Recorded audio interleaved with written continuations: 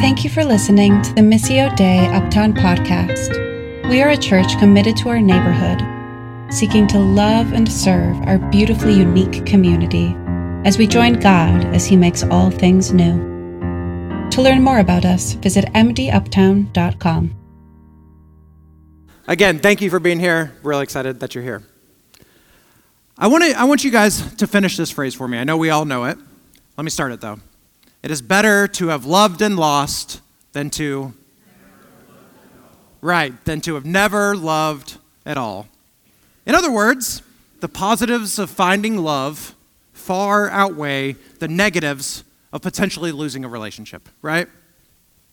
Yet, some of you are already shaking your head no, because research conclusively shows that in general, humans hold on to negative emotions far more strongly than positive memories.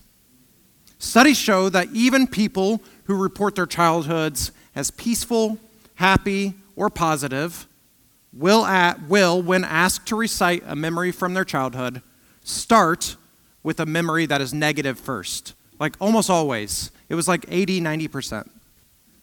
Research also shows that when providing feedback to someone, you probably have heard this one before, you need a ratio of 7 compliments to 1 critique in order for the person to not walk away feeling absolutely crushed, right? If you say 4 good things about someone and 1 negative thing, they're still probably going to walk away feeling absolutely destroyed. It's such a weird thing. Roy F. Baumeister, I think is his name. He's a fellow at the Association for Psychological Sciences. He says, it is human nature. Bad emotions, bad parents, bad feedback have more impact than good ones.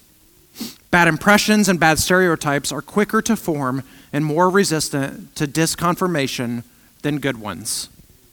So is it true that it is better to have loved and lost than have never loved at all? Maybe some of you who met your sweetheart in high school would say yes. Maybe others of you who have experienced that loss would say no. Is the pain of losing love worth it? One movie that explores this is Eternal Sunshine of the Spotless Mind. I don't know if anyone's watched this movie, but it is a great movie. And in this movie, Jim Carrey's character Joel discovers that his ex-girlfriend, Kate Winslet's character Clementine, has used a new medical procedure to erase the memories of her relationship with him. So they had I know it's crushing. They had a really bad breakup, and so she erased any memory that she had of him. Heartbroken, Joel decides to go through the same procedure. Now, I'm not going to spoil everything for you in this 20-year-old movie, but you're welcome. But the rest of the movie explores whether or not they should have erased the memories of one another. They ask the question, is it better to love and to lose or to forget it altogether? Regardless of the conclusion the movie comes to, I believe this reality of experiencing negative emotions stronger than positive ones causes people to move a little bit differently in the world. And I believe this idea obviously applies to romantic relationships, but I think it applies to more than just that. I think it applies to how close we get to friends, our children even, maybe God. Do we risk being emotionally in tune with our experiences and with other people in a broken world? Or do we recognize that brokenness often begets brokenness? So we build up these massive walls of pillows to make sure every experience is comfortable, not opening us up to the pain of missed expectations. Take a second, just think, like, which one am I a little bit more, which one do I more often do? See, I think people may be able to recite the old saying, but they behave in self-protective and comfort-seeking ways. You see, I want to explore a little bit why this morning. I think that love often creates in us this deep sense of yearning, of longing for something to be captured, right? You know what I'm talking about. It's a little bit of like a dissatisfaction mixed with hope. It puts us in this vulnerable position where we are easily crushed by a 2-letter word no. Longing and pain, I think, are two sides of the same coin. Both tell us that things aren't the way we want them to be. Right? Longing and pain, they tell us things aren't the way we want them to be. And so, often, that longing is just avoided because it creates in us discomfort. So often, we would rather be numb than hurt. Now, this isn't new to our generation, right? Every generation has been tempted with the idol of comfort and with prioritizing our emotional steadiness over opening ourselves up to love and relationship. And so as a result, this is translated really, really easily to our relationships with God. Even as Christians, we believe it is better to just know things about God, to be able to recite facts about who he might be, rather than actually pursuing a deep relationship with God. We mix up intellect with relationship, right? Because it's safer. What if God rejects me? What if I find out I'm not good enough? C.S. Lewis put this idea incredibly succinctly, I think. He said, and I've used this quote before, I'm just going to warn you, I'll probably use it again. I love it. It says, "It would seem that our Lord finds our desires not too strong, but too weak. We are half-hearted creatures, fooling along with drink and sex and ambition when infinite joy is offered us. Like an ignorant child who wants to go on making mud pies in a slum because he cannot imagine what is meant by the offer of a holiday at the sea. We are far too easily pleased." In other words, instead of seeking God in our desires for love, significance, and joy, we seek the comforts of drink and sex and ambition because we don't know the absolute depth of joy offered to us in a relationship with God. So we play it safe. A couple of men recognized this reality for themselves, that they had let themselves fall into the comforts of the world instead of embracing the comfort of Christ. So I want to share a couple more quotes for you. Augustine of Hippo was in, I think it was Egypt, but North Africa. He said this, "How sweet all at once it was for me to be rid of those fruitless joys which I had once feared to lose. You drove them from me, you who are the true, the sovereign joy. You drove them from me and took their place, O Lord, my God, my light, my wealth, and my salvation." Do you see what Augustine's saying? He had these fruitless joys, and God drove them from him and took their place. Another man, John Owen. This one is a little bit wordier, so if it doesn't land for you, just act like I didn't say it. "Oh, to behold the glory of Christ. Herein would I live, herein would I die, hereon would I dwell in my thoughts and my affections, until all things here below become as dead and deformed things, and in no longer any way calling out for my affections." You see, both Augustine and Owen are saying that there were things, fruitless joys for Augustine, or dead and deformed things for Owen. There were these things that provided temporary comfort and what they thought was joy for them, and yet when they found Christ and allowed him in, the joy he brought was so much deeper. They cultivated a deep yearning, a deep desire, a deep longing for Christ that, although uncomfortable at times, provided them opportunities to see more and more of who Jesus is. Now, I know most of you are probably sitting and thinking, "That's great, Jimmy, but I'm not a church father, right? I'm not Augustine.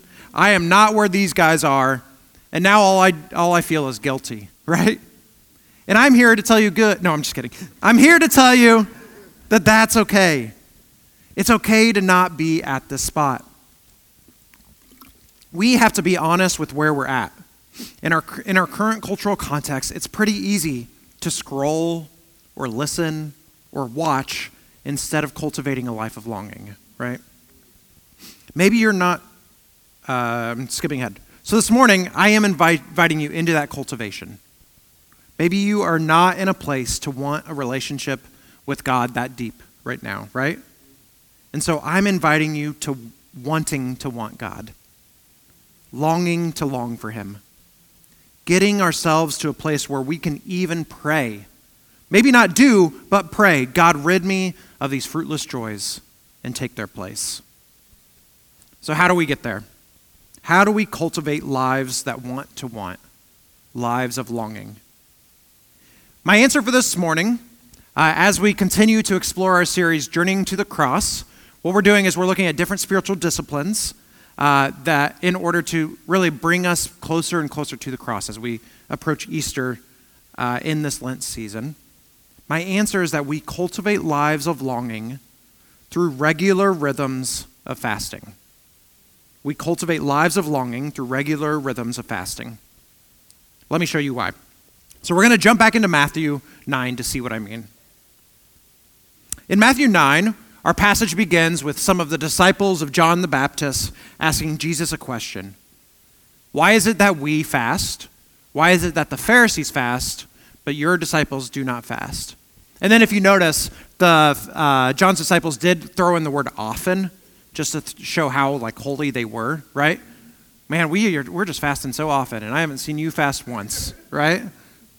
John's disciples are immediately showing their hands. Because of our awareness of our fallen nature, what are we always trying to do? We are always trying to justify ourselves, right? Aren't I good for what I do? Why don't you do it like I do? And yet, we who live on this side of the cross know that we are not justified by our works, but by him who took our sin on the cross. And I bring this up because as we explore different spiritual disciplines in this Lenten season, we cannot allow ourselves to believe that any of these provide any sort of justification, right? Our spiritual disciplines are paving ways for us to understand our relationship with God, not provide the relationship. Okay, so John's disciples ask, and Jesus provides a metaphor. How can the guests of the bridegroom mourn while he is with them? The time will come when the bridegroom will be taken from them, and then they will fast. So we're going to get a little bit deeper into this wedding imagery, but let's just take a lay of the land. Who is the bridegroom here? Jesus. I think you said that. Yeah. And who are the wedding guests here? His disciples. Yes. I see your hand, Jen. Thank you. So he's not saying that he's saying that as long as he is with them, that his disciples do not need to fast, but that once he is gone, they will need to fast. Why? We'll get there in a minute. Because I want to look at the two metaphors just to sort of relay the land before we get to this. So he uses these two really interesting metaphors. He uses the metaphor of an unshrunk garment and then a metaphor of wineskins. In order to avoid sort of boring you with the technicalities of the way that clothing was patched or the way that wine was stored in the first century, I just want to jump straight to the meaning here. So I think it's on our next slide here, just to remind you. Jesus is saying that we aren't going to continue to practice religious customs for the same old reasons, right? So they're bringing up a religious custom, fasting, and he's saying we're not going to practice fasting for the same reasons that we've always practiced fasting, right? Let me explain. In the Old Testament, fasting was a common practice that carried over to Jesus' time. In fact, John's disciples and the Pharisees were actually right to say that they fasted often because they were fasting twice a week. That's a lot of days. There were a lot of reasons to fast, but we now have the four main reasons for fasting in the Old Testament. It was to consecrate yourself. That's to make yourself holy if you're entering into a temple for sacrifice, things like that. It was to express grief or sorrow. Fasting was a sign that you were sad. It would often be combined with wearing sackcloth or rubbing ashes on yourself. Fasting in the Old Testament was also for God to intervene in a scenario. And then it was an act of repentance or forgiveness. You see, Jesus was pretty good at knowing the Hebrew Bible. So he knew why John the Baptist's disciples and the Pharisees were fasting. It would have been maybe a combination of these reasons, right? But Jesus also knew that he, the bridegroom, in having come as a human, was changing the ways in which people were invited to relate to God. No longer would people need to consecrate themselves. they would receive Christ's holiness, right? He was with them at the time, so he was inviting them not to express grief and sorrow then. His being there pointed to God's intervention, and then he would eventually bring forgiveness for all who followed him, right? And so he was inviting a different way of thinking about fasting. And so even though we are invited to continue to fast, we will not do it for the same reasons. We're not pouring new wine into old wineskins, right? There are new wineskins that we can use. There are new reasons why we fast. There is a better way. But what is that better way? Let's go back to the wedding metaphor that Jesus provides. So we've already established that Jesus is the bridegroom here, that his disciples are the guests. Why does Jesus call himself the bridegroom? You see, Jesus is making an intentional claim about himself here. The Old Testament is littered with wedding language, right? You can look at the whole book of Hosea is essentially talking about a wedding, and then he relates it to God and his people and their wedding together, right? Often the language used is that of a covenant, but sometimes the references are even more directly to a husband or a bridegroom for Israel. One of the most direct references is Isaiah 54, which I have on the screen. It says, "For your maker is your husband. The Lord Almighty is his name. The Holy One of Israel is your Redeemer. He is called the God of all the earth." So who's the husband here? God. So Jesus, in invoking the language of bridegroom, he's making a deific claim, right? He is pointing ever so slightly to the fact that he is God. Okay, so because Jesus, God, is with the people, they will not fast. So your question might be now, are Christians supposed to fast, right? Should we fast? Because, Jesus isn't with us, but we do have the indwelt Holy Spirit, right? So do we really need to fast? And I don't think we're asking the right question. I don't think need to questions are very helpful when it comes to understanding the gospel of grace. So a better question to ask is fasting helpful? Well, what reason does Jesus provide for why people will eventually fast again? The time will come when the bridegroom will be taken from them. Then they will fast. Jesus, of course, is talking about the time where he will leave his disciples post his death and resurrection when he ascends to heaven, right? He's saying once he is taken from them, once he is no longer physically with his disciples, then they will fast. Which means Jesus is saying his lack of presence should lead people to fasting. And this is really where we get to the why. Fasting is a physical expression of the heart hunger we have for full union with Christ. Fasting is a physical expression of the heart hunger we have for full union with Christ. People are called to fast to point them to understanding their current reality more fully. That although we have tasted the kingdom of heaven, we are not yet fully satisfied. And so, fasting becomes a way of disrupting our comfort in order to draw our attention elsewhere. Right? It's a way of intentionally setting aside time to remember that things are not as they ought to be, but that a better time is ahead. Fasting is a time to physically yearn, physically hunger, to remind ourselves to cultivate a life that spiritually hungers as well. So is it required? No. But is it helpful? I think so, right? So if it's helpful, how do we fast on this side of the cross? How do we fast with the new wineskins, right? I sort of provided sort of 3 steps that I do in my fasting, and we'll talk about that. The first step is intentionally choosing to abstain from something, right? Fasting is abstinence from something. Now, I know fasting is often seen as not partaking in food, and I think that that's going to most directly point us to this idea of spiritual hunger. So fasting from food is a good thing, but I know that people often have complicated relationships or even painful relationships with food. I know that a variety of health reasons make it impossible to skip out on a meal or two. I also know that there are things like eating disorders that are far more prevalent than we are often aware. And so I want to say if either of these realities are part of your story, you are not less than just because you are unable to fast, right? You can fast, but maybe it's from social media or from Netflix. I'm actually currently fasting from Twitter. And let me tell you, I know, I did a really, thank you.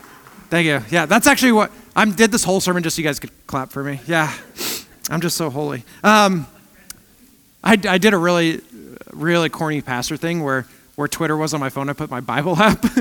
I haven't clicked it as often still, but whatever. I'm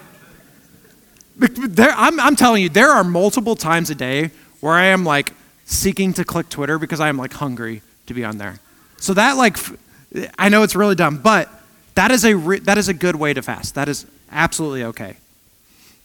But in choosing to abstain, be it from food or something else, we are intentionally causing some sort of disruption, right? Some sort of disruption in our rhythms.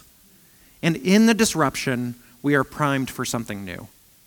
And so I want to invite you, consider, what could I disrupt that would help me to create more time or create more space for something new?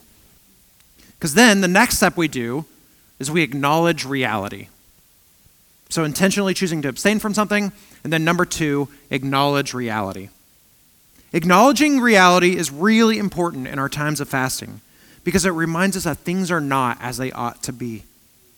It helps us to realize that there should be a hunger, a longing for something better. While acknowledging reality can be hard sometimes, hard does not mean bad, right? Uncomfortable is not bad.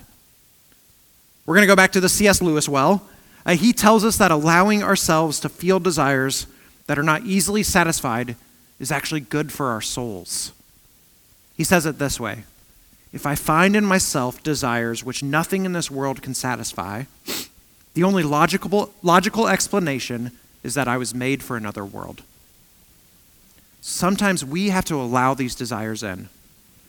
Be it more intentional about realizing that they exist because we have padded our lives so well with comforts that partially satisfy. So acknowledging reality can look like this. Say it's food I'm fasting from. I skip a meal on Wednesday or whatever day, and so instead of using that hour or so to eat, the first half of my time is just acknowledging reality.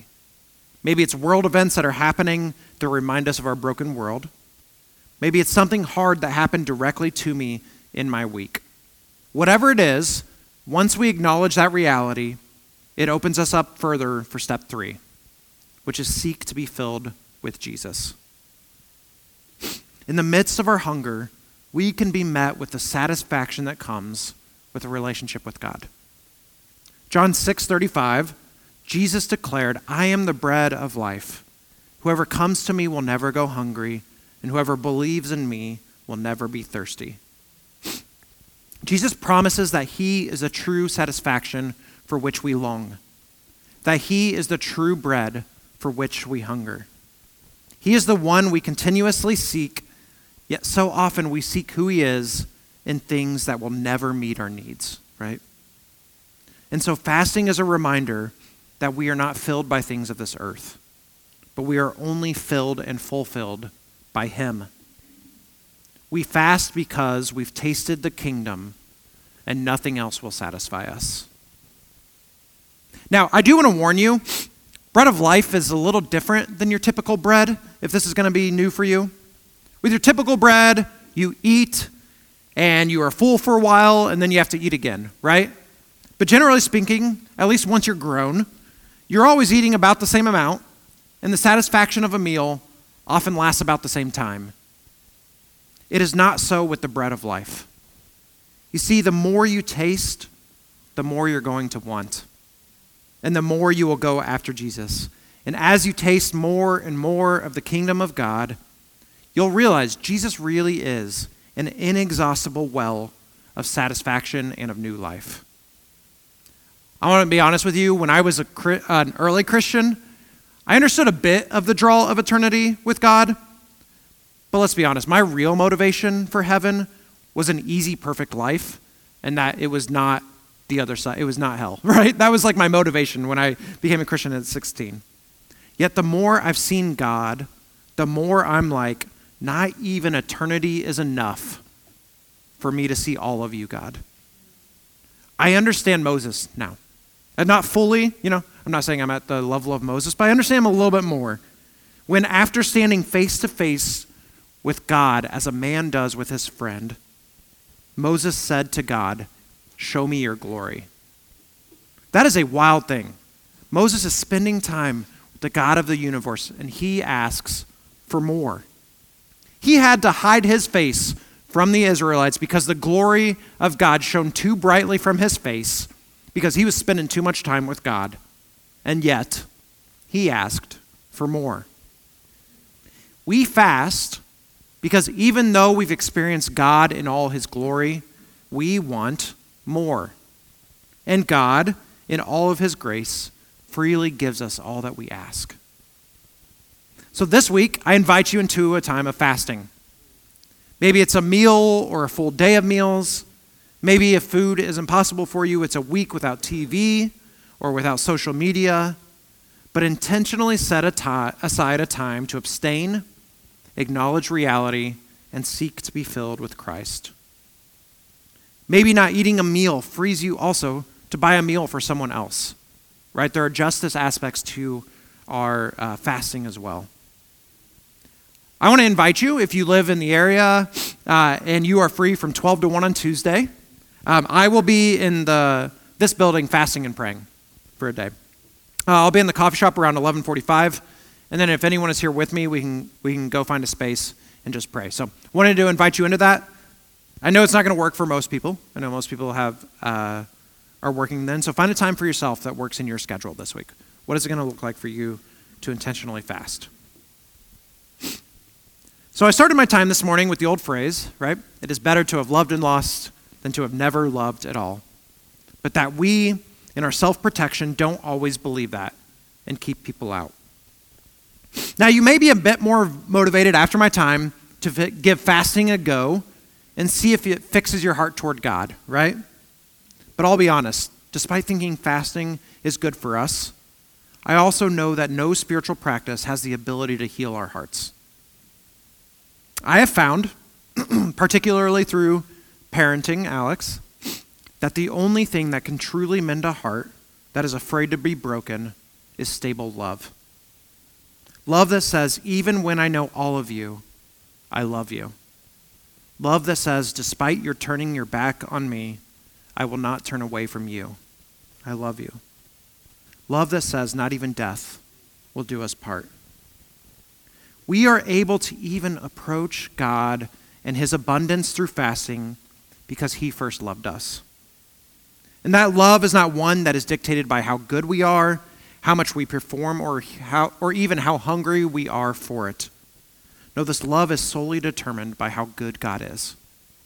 And because this love is rooted in his character and not our perfection, it is a love that will not leave nor forsake us, even as we open ourselves up to more and more of it.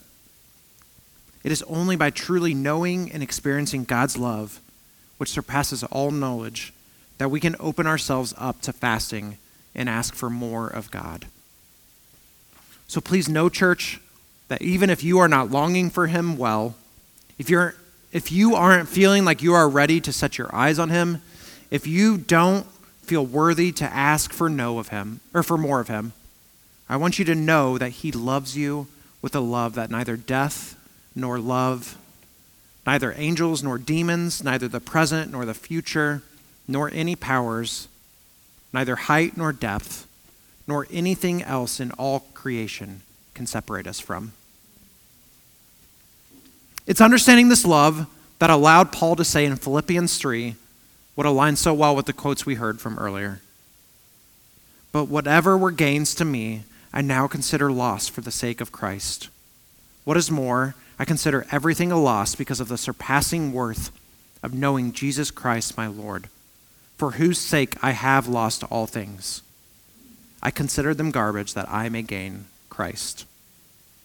Let us be a people this week who count it all as lost because of the surpassing worth of knowing Christ. Let us cultivate lives of longing.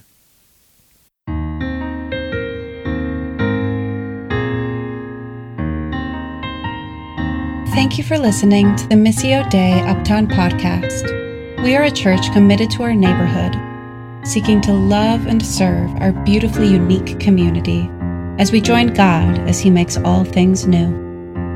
To learn more about us, visit mduptown.com.